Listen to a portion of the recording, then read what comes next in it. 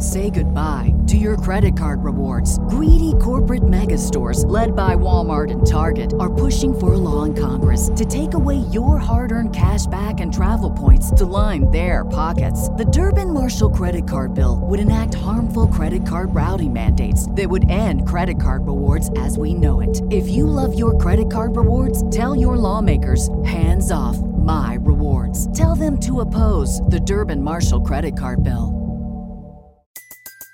Everybody in your crew identifies as either Big Mac Burger, McNuggets, or McCrispy Sandwich. But you're the Filet-O-Fish Sandwich all day. That crispy fish, that savory tartar sauce, that melty cheese, that pillowy bun. Yeah, you get it. Every time. And if you love the Filet-O-Fish, right now you can catch two of the classics you love for just $6. Limited time only. Price and participation may vary. Cannot be combined with any other offer. Single item at regular price. Ba-da-ba-ba-ba.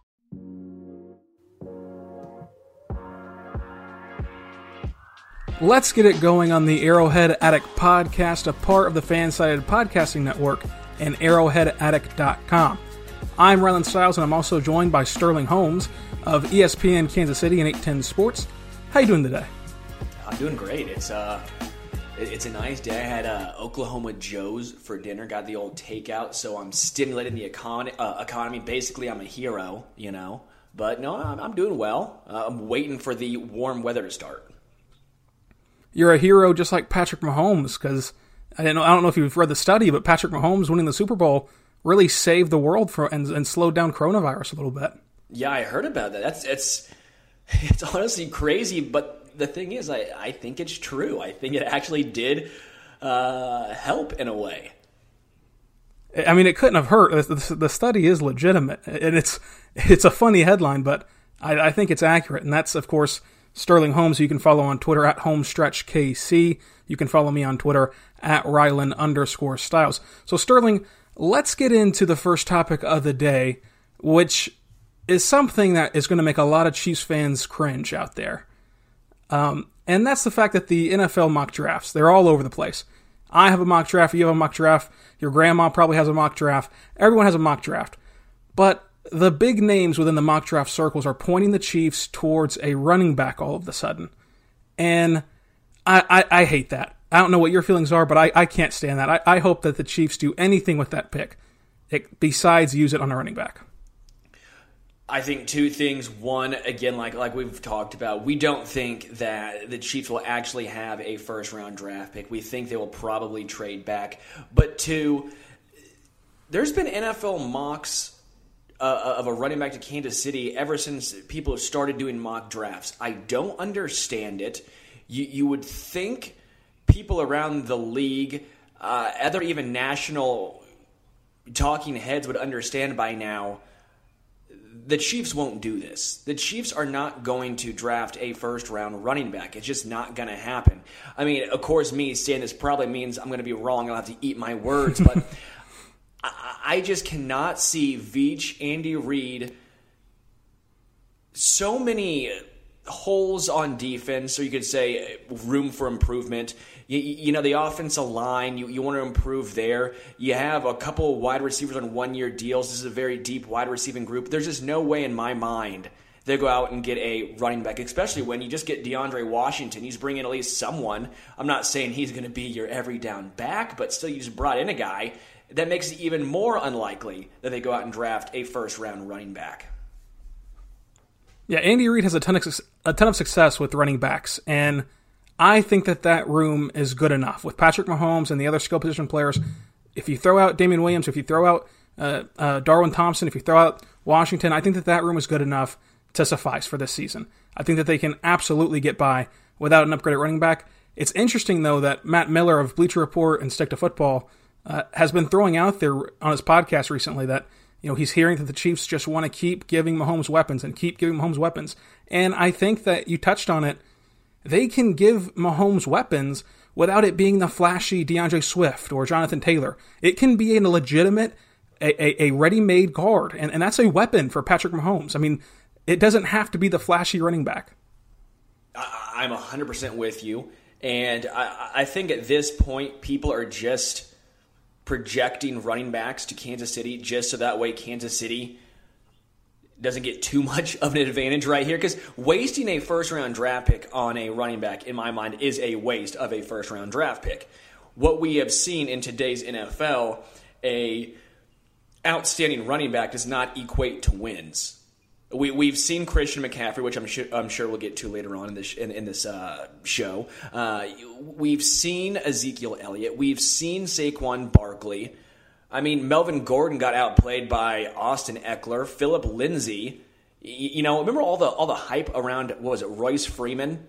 What's Royce Freeman doing now? It's Philip Lindsay, the undrafted guy who was the Pro Bowler. So we've seen time and time again, reaching or using a high draft pick on a running back is just, it's not worth it.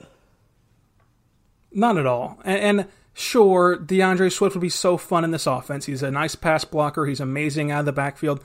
But that's not what they need. And the next few drafts are crucial for Kansas City. They have to get it right because you're going to pay Patrick Mahomes. Sooner or later, you've got to re-up on a lot of these skill position players. I mean, Travis Kelce's going to need to re-up. Tyreek Hill's going to need to re-up eventually. You've, of course, got to break the bank for Mahomes. And then Chris Jones is still sitting there. Are you going to give him a deal or not? So you need the cheap and controllable talent. Ultimately, though, like we said last week, I don't think that they're going to be picking here at 32. But I certainly hope it's not a running back. That's the only thing. A running back is the only thing that could make me join you on Thursday after the draft and be legitimately upset. Yeah, and again, even if they do, I will probably somehow find a way to talk myself into saying, trust, Veach and Reed, trust them. I'll find a way to put a positive spin on it. But again, we've just seen, when Leonard Fournette was the can't-miss running back and Leonard Fournette's been Leonard Fournette, that's a problem. What's Jacksonville done? It's all about the way the current NFL is trending. Running back is not trending the correct way. Not at all. And that's a conversation we can get into about Christian McCaffrey later on.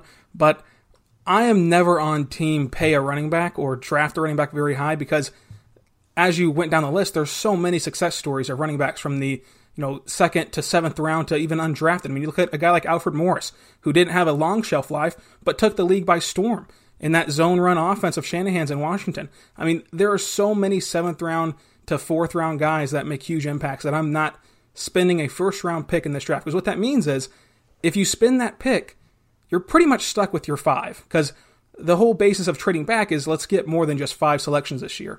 So how are you gonna get more assets if you spend that 32? So I would say this. I would be fine, or I'd be more open to it if Kansas City traded back and you get, say, an extra third-round draft pick and you use that pick on a running back. That, in my mind, would make more sense. I would be, more open to seeing Kansas City if they trade back, using one of those extra picks on a running back. That's fine in my book. That's almost just playing with a free pick, especially if the guys at 32 weren't there that you wanted, and instead of reaching for a guy for the next best cornerback who would go at 45 or the next best linebacker who would go at 50, this would make sense in my mind. Yeah, I totally agree with. I would not spend 32 on a running back. If you trade back and draft one, that's fine, because I do think that this class is a pretty good class of running backs. I would say in this offense, DeAndre Swift is an upgrade over Damian Williams. I like Cam Akers a lot, especially, again, in this offense with this coaching staff and the players around him. I like Cam Akers. I like Jonathan Taylor, of course. I think there's a lot of guys out there and not a lot of teams that are going to take a running back high. I mean, a lot of teams, find me the team that has a need for running back. So I could see that the Chiefs might have the pick. Yeah, the Miami, that's one team that I could see taking a running back in the first round. But beyond that, I could see Kansas City at 32 having the pick of the litter, take away DeAndre Swift, and they can have the rest of them at 32. But I just don't think that that's a value play. I agree. If you want a running back, trade back to do it, and get him in the second round, third round, whatever it is. Very quickly, just because I want to say the Broncos did the most John Elway thing possible. Yeah, you draft Royce Freeman. He's kind of, I wouldn't say a bust yet, but he's not lived up to expectations. Then you have Philip Lindsay, who's been absolutely outstanding as an undrafted guy. And not just that, then you go in and bring in Melvin Gordon and overpay him. Was that one of the most head-scratching old school John Elway moves you've seen? That caught me by surprise. I couldn't believe that they would do that, considering that, Royce Freeman has not lived up to the hype, but pairing him with Lindsey is perfectly fine. That is perfectly fine in any NFL offense, I think. I don't understand. I just, again, you know what? John Elway is going to do what John Elway does. I'm just surprised that Drew Lock is not 6'7". I really like Drew Lock, though. And we'll get into that later on in May whenever we start doing our quarterback rankings, but I really like Drew Lock. Yeah, me too. I'm very, very high on Drew Lock. But I've never been big on taking a running back in the first round in general. I didn't want the Cowboys to draft Zeke. I didn't want the Giants to draft Saquon. Because you mentioned it. I mean, that does not win football games in 2020 or in this modern day NFL. That does not get you wins. They cannot decide a game, I don't think. Yeah, no, I'm 100% with you. 100% with you. So it's been a bit of a slow news period in terms of in Kansas City, and that's because they're just running back the same team, and we know that they're going to be great whenever we do have a season. But the biggest question right now has to be Chris Jones. And I wanted to get an updated gut reaction from you as we sit a week before the draft. And that deadline, as you know, is so important because you'll see teams make moves at the deadline or at the draft, right before the draft, somewhere in there. Do you still think, as we sit today, a week ahead of the draft, that Chris Jones will be on this team whenever we start the 2020 season? Gut reaction right now is yes. I've been saying this for the past maybe month or so now, maybe less. Quarantine time, I have no idea if it's been 1 week, if it's been 1 year. I don't understand time anymore. But for a while now, I feel like Chris Jones has to be coming back to Kansas City. The reason why, I think Kansas City and Veach, they would have either traded him earlier or they would trade him just so they know what they have, because they could have gone out and got Byron Jones. They could have gone out and maybe been the trade partner for DeForest Buckner. They could have got someone else. And you're looking at the free agent market now, it's shrinking up outside of a few guys like Jadeveon Clowney. All the good guys are pretty much off the market. I don't think Kansas City would have let all these players go or without making a run at them unless they knew Chris Jones was coming back. Yeah, maybe I'm crazy, but I took a lot of what Brett Veach said at the Combine really to heart and thinking that that's what they're going to do, because I agree that they're going to keep Chris Jones around. And you hit it right there. I don't think his value is as high right now as it would have been had you just went ahead and traded him before the rush of free agency. I mean, what are you going to get? A couple picks for him? And he is an X-factor game-changing player. I would have preferred to get those picks on the front end of free agency and then have the cap space and the flexibility to bring in somebody who might even take a pay cut because, hey, it looks like I'm for sure going to get a Super Bowl ring out of this. So I'll take the money, plus I'll take a little bit of a discount. That way I can ensure I'm on a winning team. But whenever Brett Veach said at the Combine, and he said it 2 or 3 times within one question, that they're working as hard as they can to get a deal done with Chris Jones, and they really want it to happen. And he put all his cards on the table of, this is our goal. Our goal is to re-sign Chris Jones. He didn't say, well, maybe, we're in discussions, we're trying, we'll see what happens. He put it all out there that his guy was Chris Jones, and that's who he wants to re-sign this offseason. And when a GM shows his cards like that, I just think that it's going to happen. Playing devil's advocate very quickly, GMs do this so that way when they do leave or they do get traded, you could say, look, we have it on record saying we wanted to keep Chris Jones. We were trying everything to keep him. So that way fans are not upset at Veach or the organization. They're upset with the player for saying, well, why didn't he take less? Why didn't he, save the extra $2 million here? I think a lot of this is very nuanced as far as both Chris Jones, both Brett Veach going so strongly and saying they want both of them here in Kansas City. I think some of this is a game. And I'm not saying that Veach does not want Chris Jones here. And I'm not saying Chris Jones does not want to be in Kansas City. But at the same time, I think both guys, or we both have to take both things they are saying with a grain of salt in this instance. Yeah, and I think that you're totally right there. I think that that's a good counter to what I was saying, because you put it out there of Chris Jones is doing the same thing Brett Veach is. I mean, one moment he's tweeting out, positivity and wanting to run it back, and then, a couple hours later it's some ominous tweet that we're not sure what it means. And so there's totally a game involved, and there's politics involved in the sense of you don't want to be blamed for whenever a guy leaves for more money that you didn't want to pay him. So I can see what you're saying, but the Combine interview really struck me, and it, I guess his politics worked on me because I was fully convinced that Brett Veach was going to get this done. We're getting close to, again, that draft date, I think, is the deadline for this. I think that we'll know our decision, we'll know the Chiefs' decision once we get into that first round, because after that, what's the play? What's the value for him after that? So I think that we'll either have a contract or a discussion, but a contract in hand or a trade in hand by the opening bell of the first round.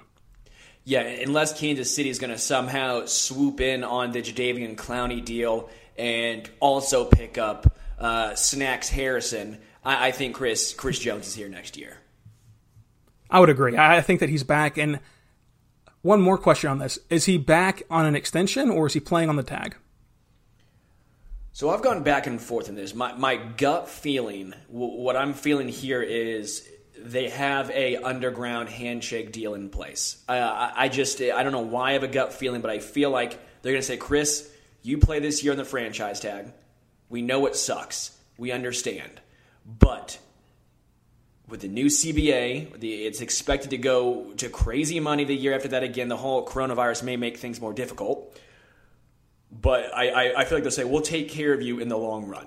You play this year, injured or not, no matter what happens, we'll take care of you next year. I think that is the game plan. That makes the most sense in my mind. I think that's the truth. I mean, I think that eventually he'll just have to play under the tag. If you would have asked me this in January, I would have said to get an extension done. But the later we get, I think that he's just going to play out this year on the tag, and they'll figure out the money next year. Because as we talked about last week, there are a ton of one-year deals on the books right now that roll off, come February. So, and that's another thing we got to worry about if you're a Kansas City fan. All of the one-year deals, guys like Bashad, guys like Samuel Watkins, Demarcus Robinson, people are like, oh, we're fine at wide receiver right now. Well, hold on. You're fine for this upcoming year. After that, watch out. So I would not be surprised if Kansas City still drafts a wide receiver pretty early on this year.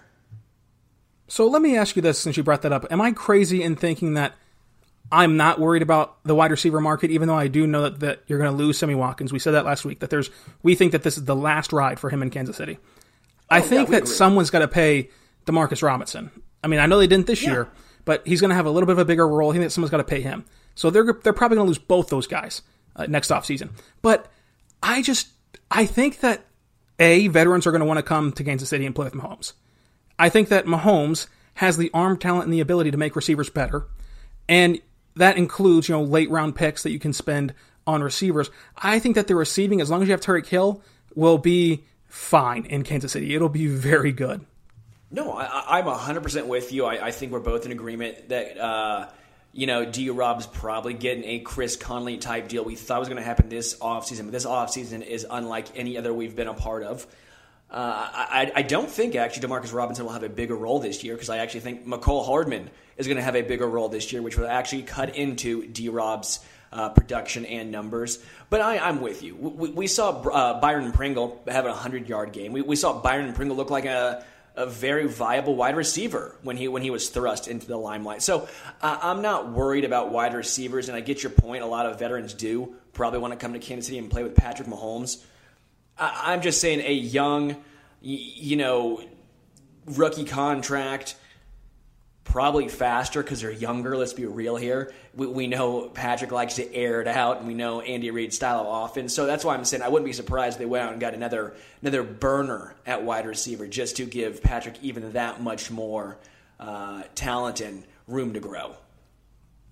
Were you a big Byron Pringle guy? Because there's been a ton of hype around him each of the last off seasons. K-State guy, a ton of people just getting on the bandwagon. Did you buy into that? I've actually been higher on Marcus Kemp. I don't know why.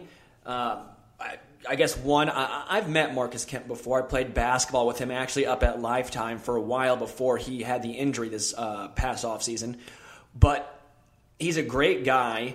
You saw him show glimpses. He's a special teams ace. I think Marcus Kemp, I've seen the springs. I've seen the athleticism.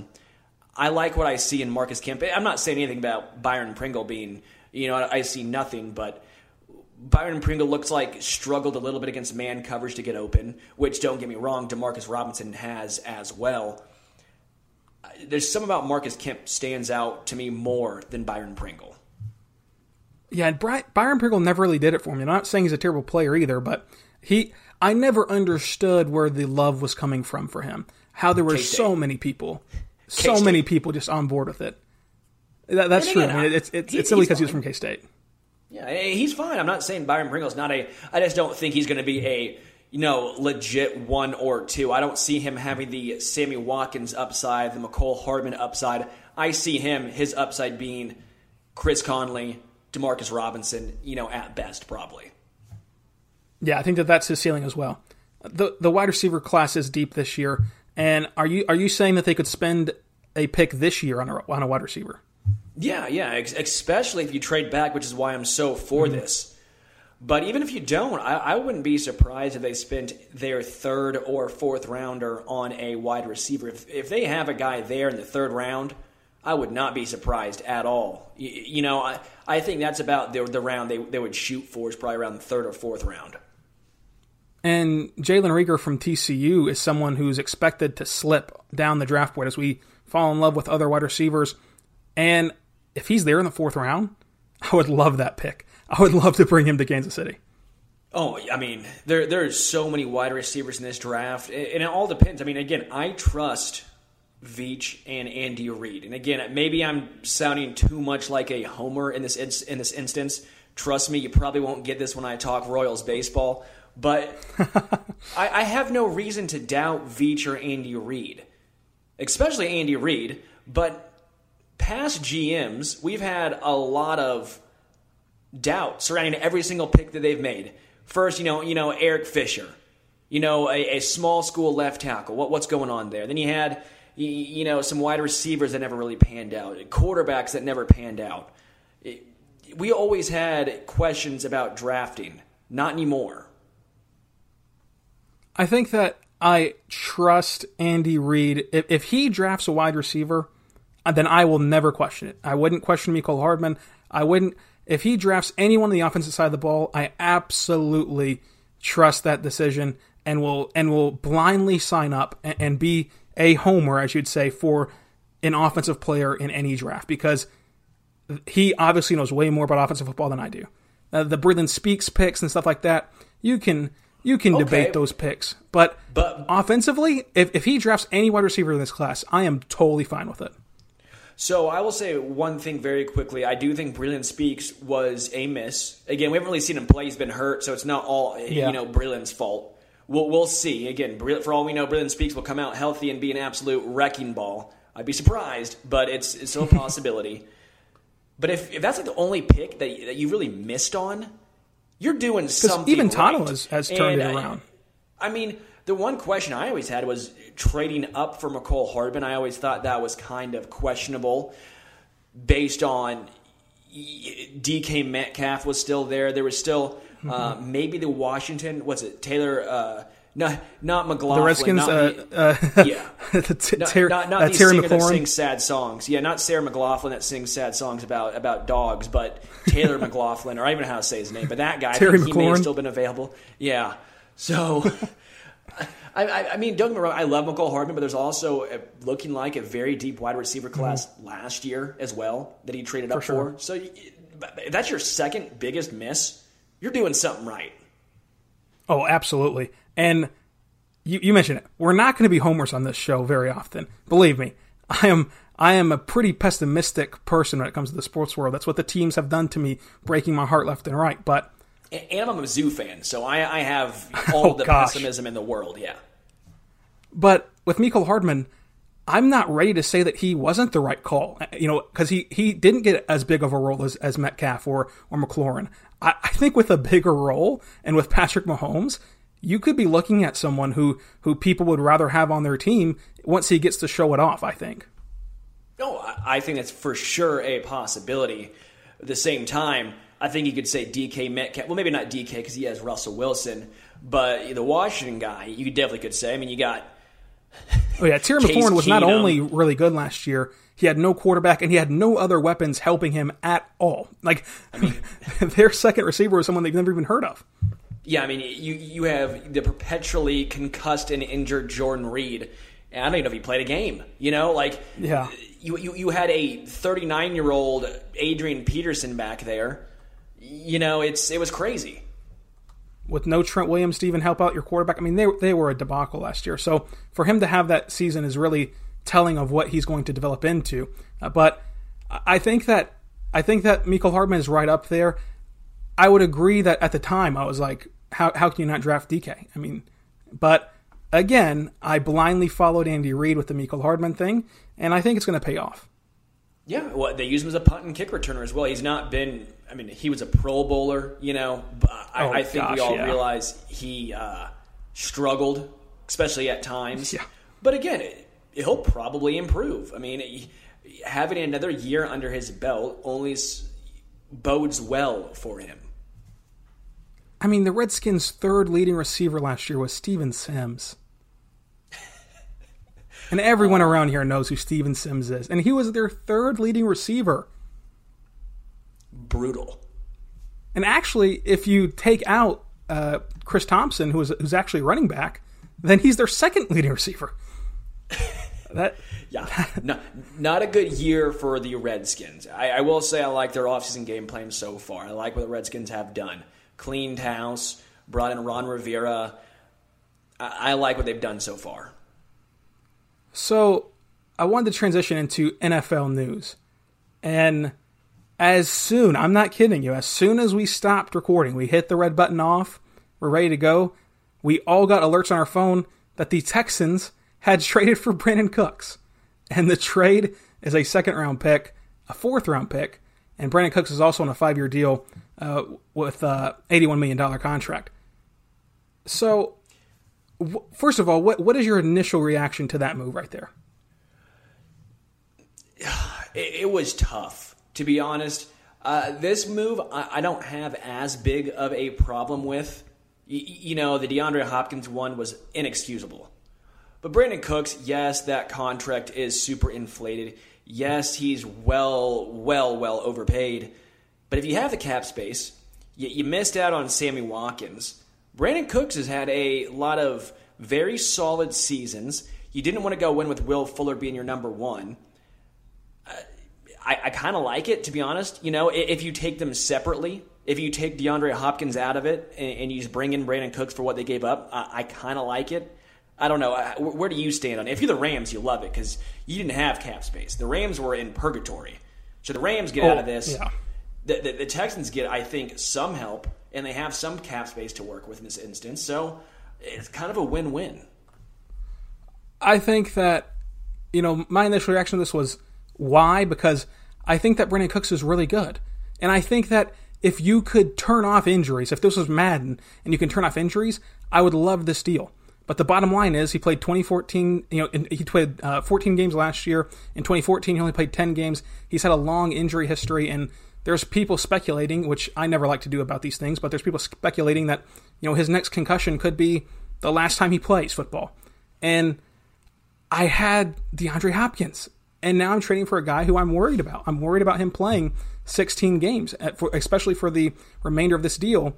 And another red flag is that he's been to good situations. I mean, he couldn't last in New Orleans. They gave him away. He couldn't last with New England. They gave him away. And then the Rams, you still think Sean McVay is a great offensive mind, and they give up on him for a second-round pick and a fourth-round pick. And I think that it is beneficial for both sides, especially if Cooks can stay healthy. That's my biggest gripe, because I don't think that you can, even though I just did, I don't think that you can really keep going side by side with Cooks and Hopkins, because I think that those moves were made for totally different reasons. But yeah, I like this move if he stays healthy, and that's a huge if to me. And the problem is, there's also a big question of if Will Fuller stays healthy. So your top two guys, I'm not confident can stay healthy for a 16-game season.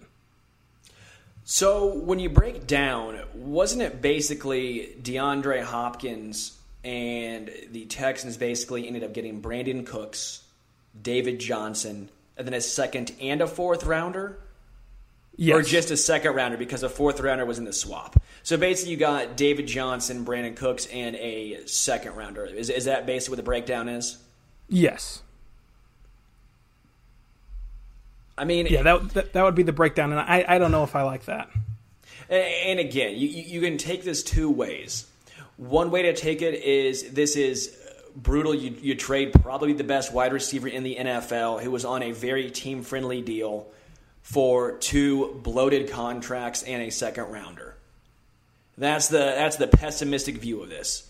If you want to take the optimistic view, you probably upgrade at running back, which, you know me, I'm in the running backs don't matter, but the Texans haven't really had a very good running back in a while. You could say, yes, Carlos Hyde had 1,000 yards, but I don't think Carlos Hyde's taking a ton of pressure off of Deshaun Watson.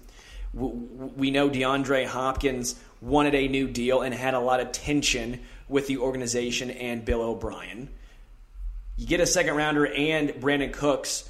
You know, if you take it that route, it doesn't look as bad. Again, I still would never have traded DeAndre Hopkins, but if you want to look at it in a more optimistic viewpoint, you can look at it that way. And my biggest thing is, though, am I sure that David Johnson is a big upgrade from what you could have gotten from a guy like Carlos Hyde or a late round pick, at running back? Because he's 31 years old. I mean, he's going to be 32 next year. Excuse me. He's going to be 29 next year. Excuse me. And am I sure that he's going to be a huge upgrade in the sense of giving up DeAndre Hopkins? That's my biggest thing, is that you could have gotten a ton more for DeAndre Hopkins. And if it's about money, strictly about money, which it seems like there's some more personal things going on between Bill O'Brien and DeAndre Hopkins, but this Cooks contract is not far off from what Hopkins is going to get. I mean, sure, Hopkins is going to get more, but take the money that you're spending on Cooks, add a little bit to the pot, and you're going to have DeAndre Hopkins. It's terrible. I mean, it is terrible. I was just trying to. Yeah, I know. But I just don't think that Johnson is an upgrade, really. I mean, he hasn't broken 1,000 yards since 2016. He played 16 games in 2018 and could only get, granted, they're a bad team, but he got 900 yards and 3 touchdowns. He's had injury history. He's had a long injury history, and he's an aging running back. That's what I got for DeAndre Hopkins was a brittle wide receiver and a over the hill running back and a second round pick. Terrible. I mean, especially if you look at what Stephon Diggs got, with the Bills with that trade. But the thing with David Johnson is he does still have the pass catching. He still has the pass protection. These are upgrades over what they currently had in Houston. I did like Duke Johnson in the pass catching role, but if David Johnson, I do think he's better, in that aspect, if he can stay healthy. And that, again, that's the biggest question. I'm taking contracts out of the equation when I want to make that statement. But if David Johnson stays healthy, I do think he is better than Carlos Hyde and Duke Johnson Jr. So I could see that, and maybe I'm undervaluing David Johnson a little bit because he is an aging running back. No, I don't think he's good. I would never do this deal. I'm not saying he's some stud. I would have never made this deal. I'm just trying to be somewhat more optimistic if you are a Houston Texans fan. And the big thing is I think that you absolutely, without question, got better at the running back position in terms of pass blocking. And you mentioned it. Am I sure 100% that a guy who caught 300 yards last year is an upgrade from Duke Johnson out of the backfield, as a passing catch option, or someone else you could bring in this draft, or someone else that you could have brought in off the streets? And I'm not. And since I'm not sure of that, I just hate this deal even more. And in a vacuum, Cooks is a very good receiver.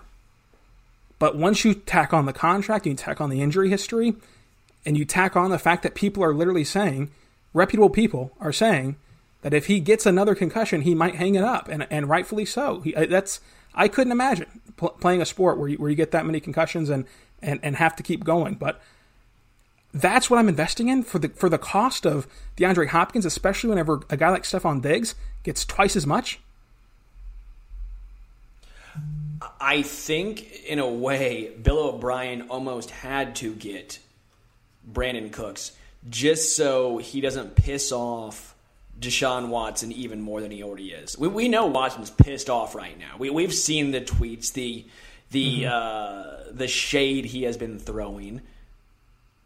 I think if Bill O'Brien didn't bring in another wide receiver, you may not see Deshaun Watson wanting to re-sign in Houston. And it's also a name, I think, that matters as well. Because, yeah, me and you know that this is not a good deal. But to maybe a casual fan around Houston that knows who Brandon Cooks is and remember, how good he was in those offenses, maybe this does get you excited because it's Brandon Cooks. And I think that plays a part in it too, is that it's a name, it's a different name that people would know. Let me ask you this. Am I totally off base whenever I think to myself about this Houston team? I think I got injury concerns with David Johnson, Brandon Cooks, Will Fuller, and I'd even throw Deshaun Watson in there. Who's going to block for him and protect him? And I don't want that question around Deshaun Watson of, one, you're not giving him any weapons, so to speak. Two, I don't trust that offensive line. And he's on his rookie deal for now. This is when you're supposed to be pushing it all in. You're supposed to be keeping DeAndre Hopkins and improving the team while you have Watson on a team-friendly deal. And I have a ton of injury concerns about this team. I think that we could see them. You never want to predict injuries, or you never want to, of course, never wish them on. But I think that's a major question mark on the Texans season coming up is the injuries. I think we'll see Houston use almost all of their draft picks on the offensive line, the defense, and maybe a tight end. But this tight end group is not outstanding by any stretch of the imagination. I would assume, the offensive line is probably the main focal point for Houston. I still think they are a playoff team. Deshaun Watson is just that talented. This wide receiving core, again, they'll probably have guys miss games, but as a whole, they are still very talented as well. I still see Houston Texans as a, 10-6 team? Yeah, especially with the expanded playoffs, too. I mean, they're going to make the playoffs, and that's what I think should be so infuriating if you're a Texans fan, is that, yeah, but at what point is just getting there not enough anymore? Because they're going to get there.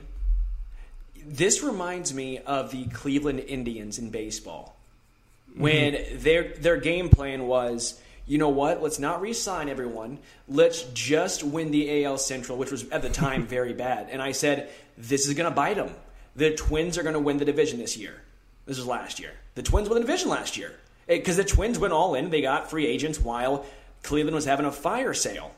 And if you're an Indians fan, you got to be pissed off. And I think there's a lot of comparisons to be made to the Houston Texans.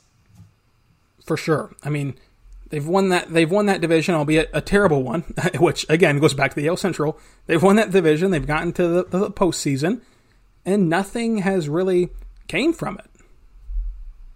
Yeah. What can you hang your hat on if you're a Houston fan? Again, the playoffs, you could say you have Deshaun Watson, so you have at least one of the top 7, top 5 quarterbacks in the NFL.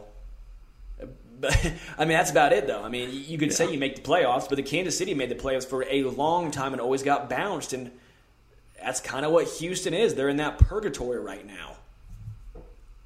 And if you're around the NFL, are you calling about J.J. Watt? Because that started out as a joke on social media. But the more moves he makes, and now there's rumors out there that Kenny Stills might be on the block. The more moves that he makes, is it possible that he wants to get off that contract of $15 million this year, $17 million in 2021, and then he's a free agent in 2020, J.J. Watt is? Would you, of course, the Chiefs don't really have the cap or flexibility to do so, I don't think, but would you, in general, of the NFL front office space, would you call about J.J. Watt? That's tough. You want to talk about injury history. J.J. Watt has a lot of injury history recently as well. J.J. Watt's also a very tough guy, plays through a lot of very, very, what was it, the torn pec, and he comes back? That was unreal. I feel like he is like the one untouchable in Houston. Because I think Bill O'Brien even knows enough to say, if you get rid of or you trade J.J. Watt, there will be a riot. You know what I'm saying? Like, he is the Houston Texans. You know, I mean, he is the Houston Texans. He is Houston in a nutshell. Like, he is the city. He epitomizes it. So I don't think there's any chance that J.J. Watt actually gets traded. Yeah, he's the face of the franchise, and which is impressive in football. I mean, think about it. There's a ton of good teams constantly, but in football, the franchise face is the logo. I mean, you root for the logo, and that's your team. It's just laundry out there. But J.J. Watt is truly the face of the Texans, and that's part of why he won't get traded. He's also 31 this year, 32 next year, and do you really want to pay him $15.5 this year, $17.5 next year if you're going to trade for him, on top of whatever assets you give up for him? So I think he stays put, but what started as a joke is now seeming like maybe GMs will call and at least attempt to get J.J. Watt. Couldn't hurt. I mean, at this point, call about Deshaun Watson and see what happens. I mean, goodness gracious. But I think that might be also an infuriating part of this for Texans fans, is the fact that Deshaun Watson is so good and he's on that rookie deal. This is when you're cashing in, and they're just not. It's very frustrating because the weird part is you talk about Deshaun Watson, but I wouldn't be too surprised if the Patriots just offer them a boatload of draft picks. You know, maybe they offer up, you know, Stedham and the draft picks and maybe an offensive lineman, and all of a sudden you see a trade for Deshaun Watson. Like, at this point, I feel like I would not even be that surprised.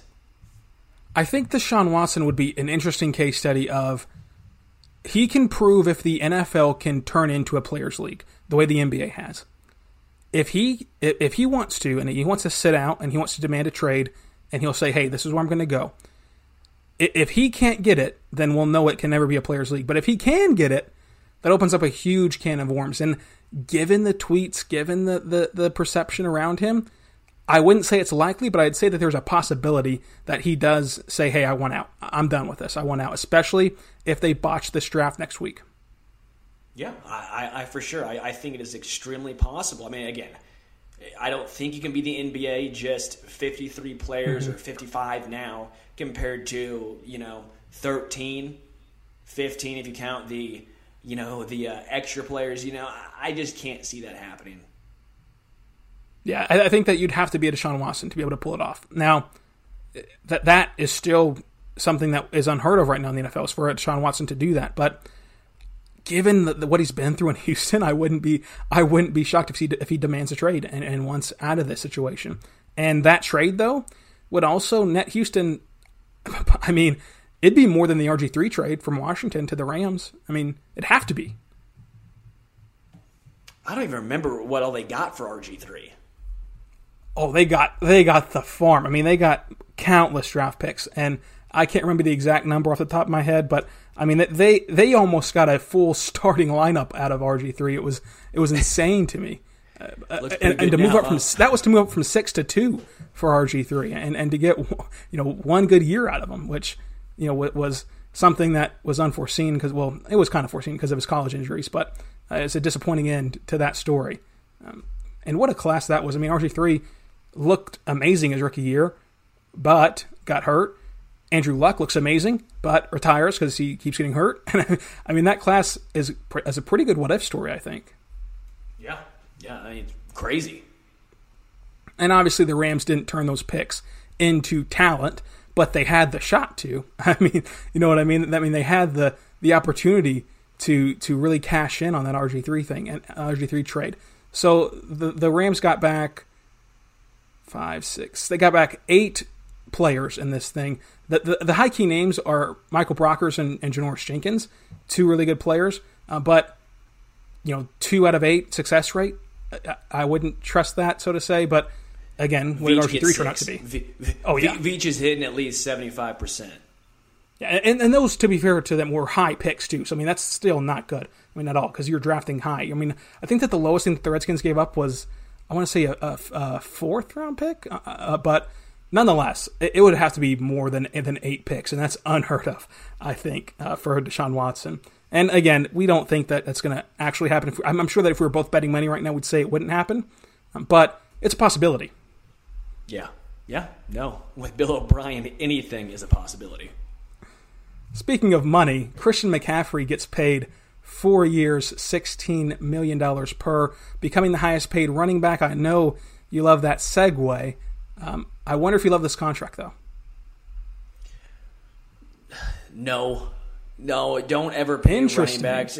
And this is very tough for me because Christian McCaffrey, in my mind, was one of the few guys I'd say, well, you know what? He's almost an exception because he is so good catching the ball out of the backfield. He's so good as a pass catcher. But as we have seen, running backs that we think, won't drop off because of this have David Johnson Jr., Le'Veon Bell. I mean, how many guys have we seen time and time again just fall off for one reason or another? And I'm not saying it's going to happen to McCaffrey, but if I was a betting man, probably does. And the Carolina Panthers do have so much cap space right now. They are not paying a quarter. Well, to the back, Teddy Bridgewater, that's still a relatively small contract as far as quarterback contracts go. They don't really have any big-name wide receivers. They don't have a lot of big-money guys on the payroll, so I guess you got to pay someone. You might as well pay your current best player, but still. A running back, $64 million is just crazy in today's NFL. And you hit it right there, the cap space situation. The Panthers aren't paying anyone anymore, so I'm fine with paying him in the sense of, in general, take a step back, I don't like paying running backs at all. I've talked about that. I don't want to invest a first-round pick in running backs. I don't want to pay running backs big money. But I look at Christian McCaffrey as a weapon and not a running back, because I truly believe, now this could be something that you don't agree with whatsoever, but I truly believe that if worse came to worse and McCaffrey just could not handle the beating anymore and he could not be a running back, I think that he can be a slot receiver, a true slot receiver, and be a playmaker out there for the duration of this contract, and be a great pass catcher and a great guy out in space, even if he cannot go between the tackles anymore. And I don't think that this contract bites the Panthers at all. Yeah, I don't think it bites him in that aspect. I think you're right as far as he could be a slot guy, but then you're still paying $16 million guys to a slot receiver. That's not a good way to spend your money. And at the same time, well, why didn't Jamal Charles do that? Jamal Charles was an outstanding pass catcher. He had all these injuries. Why didn't someone try putting Jamal as a slot receiver if that was the case? That's interesting too. I think that the fact that they're already using him in the slot at times, I think would be a much easier transition for Christian McCaffrey if need be. But the bottom line is they can't keep doing their normal. They can't keep doing what they're doing right now to Christian McCaffrey, or he won't make the life of this contract. Because right now he's on the field more than any other player, and he has a higher usage rate than any other player, more snaps. He's involved in pass blocking whenever he's not catching the ball or running the ball. They're going to have to change something, which is part of why you don't pay running backs, because you've got to change and limit their action once you do pay them. But I think that he's the rare exception. I'm totally agreeing in the I don't like investing in running backs. I don't like taking high picks, but he's just the one guy in the entire NFL. If you go down the list, he's the one guy that I would have this tone with, that I would say, hey, this could work, because I don't feel that way about any other running back, but the simple fact of I would truly feel comfortable putting him as a wide receiver in my offense with, again, the ascending cap, the ascending CBA and getting more revenue and getting more cap space in general over the life of this contract with the ability to move him around, I think that this is going to turn out to be a good deal. Well, like you said, the Panthers do have a lot of money. You already have Teddy Bridgewater. You already have your quarterback under contract. The only thing I would say is they do need some wide receivers down there to help Teddy Bridgewater. Yes, you have Christian McCaffrey, who, again, I think Alvin Kamara is fine. I think Kamara is a fine running back. He was very, very good for 1 year. He somewhat down last year. So, in Teddy Bridgewater, he used him. Teddy Bridgewater's not going to be a gunslinger. He's not going to be throwing the ball downfield the way Patrick Russ, Drew Brees, Aaron Rodgers, those guys do. So, maybe he uses McCaffrey more in this check down type of role as well. Yeah, I could see Teddy using him, and I hate to keep harping on it, but you bring up Teddy Bridgewater's contract, spot on, because it's a declining cap hit for Teddy Bridgewater in the sense of you can get out of it. I'm pretty sure once you get past this first year and next year. So either you're going to have a very controllable quarterback, because even though you've paid Teddy Bridgewater, his contract on the scale of quarterbacks is very, very doable, very workable. You're either going to have that, or you're going to have a rookie contract at quarterback for the next 4 years, because Bridgewater is signed up through 2022.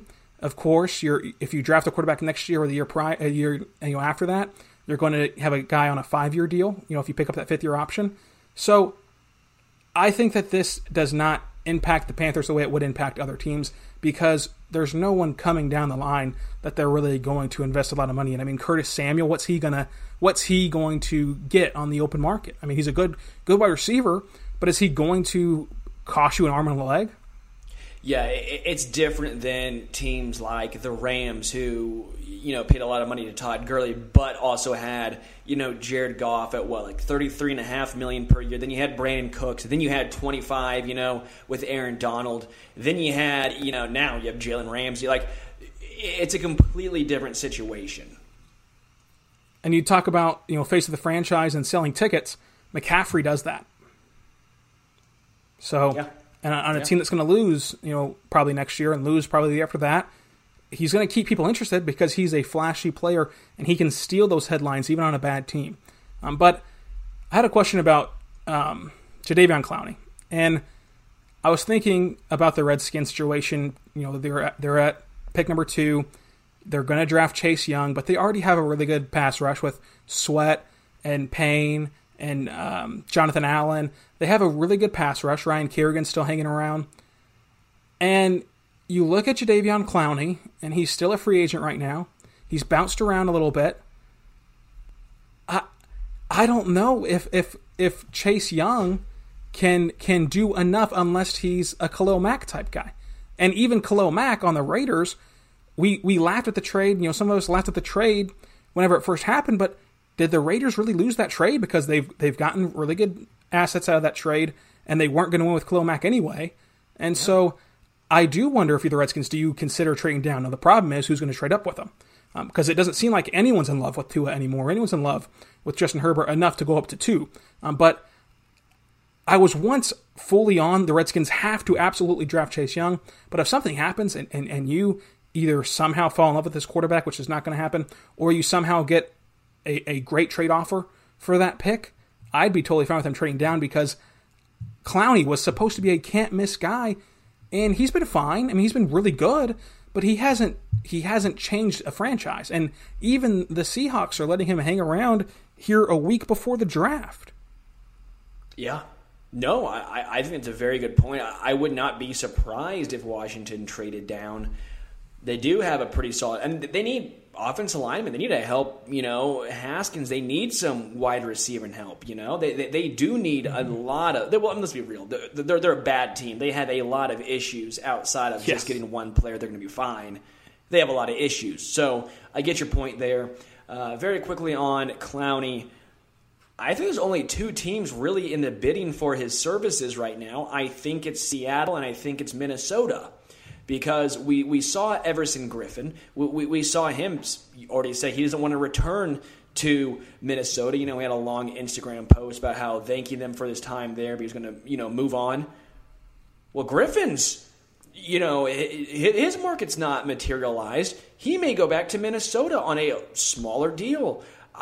These 2 guys are about the 2 biggest names on the market still. And they're both just driving each other down. I think Seattle and Minnesota is just saying, you know what, let's just keep going back and forth, see how cheap we can go. Maybe they just keep the same guys, but they just drive the market down even farther. Excellent point on that front. And you touched on it with the Redskins. I know it wasn't flashy to watch the Redskins last year. They were a terrible team. But that front 7 is really good. I mean, they have a good front 7. And that's not where I want to invest this pick. You mentioned it. They need a playmaker to go alongside Terry McLaurin, because you have a good playmaker in Terry McLaurin. You need one next to him. You need offensive line help because there's no way in my mind that Trent Williams is going to play in Washington next year. There's no way. No chance. I don't think that he trusts that organization, and rightfully so, because what they did was insane. So you're going to trade him next week, I think. I think that by the end of the draft, by the end of Saturday night, he'll be on a new team. So you're going to need offensive line. You're going to need weapons. You don't even have Jordan Reed, the hope of Jordan Reed anymore. He's not even on the roster anymore. At least he offered, if Jordan Reed can get healthy every year, even though we all knew he wasn't going to get healthy. But you need so much more than Chase Young, that if someone wants to offer you a huge haul for the rights to either Chase Young or a quarterback, do it. I would do it, because I don't think that he moves the needle as much as someone else. I don't think that his value for this specific franchise is enough to get you pointed in the right direction. You have so many other things to handle before you can even worry about adding another pass rusher into an already good group. That was the only positive from last year for Washington, was that front seven, that rush, that rush to the quarterback. That was the only positive. And drafting an offensive lineman at 2 in this draft, you're just reaching. Even getting the cornerback from Ohio State, Okudah. That's reaching. And I love him. Yeah, I think everyone does. I didn't want to say his name because you'll learn this about me. I absolutely butcher names. I mean, just absolutely butcher names.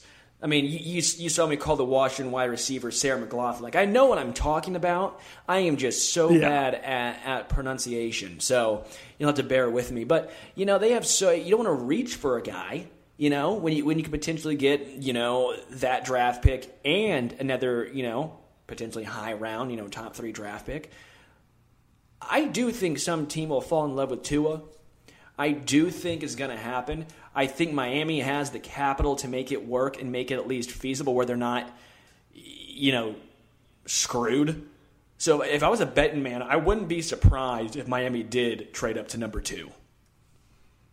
Yeah, to me, Jadeveon Clowney is a cautionary tale for Washington. Yeah, improve the pass rush if you want to, but we went down the list. Jeff Okudah, I think, is a much better player in that specific organization. I think that he transforms that defense in a weak cornerback room. He does very well. He impacts the game more than Chase Young does for that specific team. Isaiah Simmons is a much bigger need than Chase Young, opposite of Montez Sweat. I think that Isaiah Simmons would be better. So if you can get even a little bit of a haul that's worth your while to trade back a little bit and still get one of those marquee playmakers, I would do it. Because I wouldn't be so scared to lose out on Chase Young to me. Because even Khalil Mack, he wreaked havoc in Oakland, wreaked havoc in Chicago. But you need more than that. And the Redskins have that. I truly believe that Montez Sweat turns into an elite pass rusher. And again, Jonathan Allen, De'Aaron Payne, they have the guys to pass rush. I need a lot more in Washington than another pass rusher to me. And if you can get someone to fall in love with the quarterback, or for Chase Young, who by far I think is the most talented player in this draft. I'm speaking specifically to Washington right now. He's the talented player, but he doesn't really impact your roster in his time there the same way a Jeff Okudah or Isaiah Simmons or an offensive tackle would. Yeah. No, I 100% agree with you. So you touched on it looking ahead to Tua, and this report came out and really caught my attention of Tua could drop in the draft, and people are saying it's because of the injuries, and teams are falling out of love with Tua. I'm not buying that. I think that these rumors and smoke screens are being put out there. That way teams can use it for leverage, and they're using the media as mouthpieces to do so. Are you buying that at all, that Tua could actually have an Aaron Rodgers moment and he's still there late in the first round? No. There is zero chance in today's NFL he lasts past, I would probably even say 5. I can't see Tua falling out of the top 5. I would be extremely, extremely surprised. We know how impactful quarterbacks can be, because even if you miss, I don't think any fan base is going to rip you to shreds saying, oh no, they missed on a quarterback. At worst, the fan base will say, at least they tried, and they'll probably blame Tua over anything. Let's be real here. So, absolutely. So, no, I don't think Tua falls. I agree with what you're saying. That's probably some smoke screens, teams trying to get the media to do some dirty work for them. Not getting past us, though. We're too smart over here. Yeah, that's why you got to listen to the Air Attack podcast, because we'll sniff out the smoke screens. Or we'll do whatever to the smoke screens that need to be done to see through them. I don't know if sniffing out's the right term. Whatever you would do if you ever saw a smoke screen, that's what we do here. Yeah, I feel like you don't want to sniff smoke screens. I feel like that's probably bad. It probably can't be good. Yeah, that can't be the design method to get through. And would you just wave your hands and clear it out? Like, how would you get past a smoke screen, I wonder? It's like if you fall in a lake and you're drowning and you're like, it's okay, I'll just drink my way out of this. I feel like that's the exact same thing when you say, I'm going to sniff a smoke screen.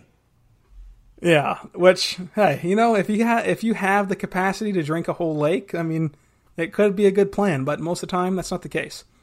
But one more thing about the NFL that really caught my attention today is that the fact that they sent out this memo to prospects and teams and whatnot, that at home, even though they're at the at-home draft party, they cannot do any on-camera sponsorships with the ESPN broadcast or NFL Network broadcast unless it's an NFL-sanctioned sponsor.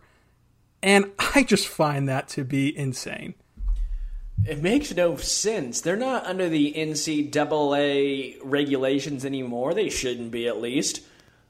Why is and they're also not an NFL employee yet. Yeah, I don't understand. I mean, I get it. The NFL has the rights to the draft, so technically the NFL can do what they want. But why? What's the harm in having some kid make, $1 million or $500K or, if you're a first rounder, if you're not, say you're a fifth rounder or something like that, an extra $5,000 having Bud Light be your sponsor? What's wrong with that? No, I mean, do you remember whenever Mariota came out? And this is a very niche thing, but he went on, the car wash. He went on the Dan Le Batard show, highly questionable, Around the Horn. And each time he was on, he had the camera on him, of course, and next to him was a bus of himself, but it was made out of Subway sandwiches, and it was really creepy, it was really weird, but he got paid by Subway to do that. I mean, what's the harm in that? Who cares? And first of all, who knows what is an NFL sponsor and is not? I mean, if I listed 15 products and 10 of them weren't sponsors, would you know off the top of your head if they're big names? I mean, do we know if Tide is a sponsor? I think that they are, but I mean, how do we know that Tide is and Bounty isn't? I mean, it's insane that we're going this far. There's bigger things to worry about right now than if prospects are going to get money from a sponsorship. I don't have a problem if the NFL, I honestly don't. If the NFL says you have to be, through approval, because you don't want, competing sponsors going against the NFL big sport, because they pay the NFL a lot of money for exclusive rights. So I understand that.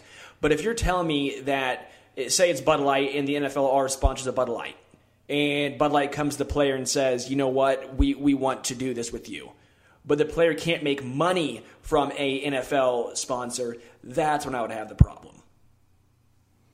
Yeah, and I can see what you're saying, and that's part of what the report was about was, hey, prospects have been doing this for a long time, of making money off of non-NFL sponsors, because that's where the money is. I mean, if you're Bud Light, you've already got the NFL money. You know what I mean? You've already got the revenue income from being a Bud Light and being an NFL sponsor. But if you can sneak your way in the back door through a prospect of say, Tua, and you can get in his living room and put it on ESPN, even though you're not an NFL sponsor, that's when Tua gets to cash in, is if you can get someone like, Beats, who are not an official sponsor, because I think Bose is still the official sponsor. Boulevard does Simmons or something like that. Yeah, I mean, that's where athletes cash in, and you're taking that away from them only this year, though, because everyone's at home. Because, again, last year they could do this. And that's my biggest gripe, is that last year, whenever everyone got to go to the draft that they wanted to go, you could be sponsored by anyone. But now that everyone's at home, we're going to get strict about who can be on camera and who can't be on camera, what sponsorships can be. Man, it's the NFL, the No Fun League. The No Fun League. And I want to know if they're going to actually, patrol this in the sense of, if someone's mom walks behind, the couch or something, holding a product, just routinely and nonchalant walks past the camera, holding it while there's an interview happening. and she gets paid for that, are they going to crack down on that? I mean, what's the punishment going to be? Because again, they're not employees. Like, until they sign that contract, whatever they do before this, they're not employed by the NFL yet. How can you even punish a prospect? It'll be more games than whatever Julian Edelman or Tom Brady would ever get with the Patriots. We know that. Oh yeah. If they like, I don't even want to think about what punishments could be for this. I mean, this is a true definition of a no fun league story right here. But Sterling, this was fun. Again, that's Sterling Holmes. You can follow him on Twitter at HomestretchKC. I'm Ryland Stiles. You can follow me on Twitter at Ryland_Stiles. Sterling, do you have anything else before we get out of here for this week? Everyone stay safe. If you can eat local, shop local, do that. IRS should be dropping your checks in your bank account. Mine came this morning. What a lovely surprise that was. But stay safe. Drink your little Busch Light and your little drinks, your Trulies and White Claws. We'll get through this. We'll have some fun when we come out on the other side. Of course. Just stay safe, stay positive. Live it up. Let's have a little bit of fun as much as we can while we're locked inside. And you said it best. Shop local. Do the most you can locally. Wherever you're at, go to a local restaurant. Go support a local grocery store instead of Walmart. Just do something that you can do to help a local business out during these times. We're going to be back next week, and we'll talk about mock drafts and get you prepared for the draft that comes up on Thursday. And then after the draft on Thursday night, we'll have a rapid reaction show. It's going to be a ton of fun. Sterling, thank you for joining me again. Always a pleasure. Be good and be good to one another, and we'll see you next week on the Arrowhead Addict Podcast, a part of the Fansided Podcasting Network. Say goodbye to your credit card rewards. Greedy corporate mega stores, led by Walmart and Target, are pushing for a law in Congress to take away your hard-earned cash back and travel points to line their pockets. The Durbin-Marshall credit card bill would enact harmful credit card routing mandates that would end credit card rewards as we know it. If you love your credit card rewards, tell your lawmakers, hands off my rewards. Tell them to oppose the Durbin-Marshall credit card bill. Everybody in your crew identifies as either Big Mac Burger, McNuggets, or McCrispy Sandwich. But you're the Filet-O-Fish Sandwich all day. That crispy fish, that savory tartar sauce, that melty cheese, that pillowy bun. Yeah, you get it. Every time. And if you love the Filet-O-Fish, right now you can catch two of the classics you love for just $6. Limited time only. Price and participation may vary. Cannot be combined with any other offer. Single item at regular price. Ba-da-ba-ba-ba.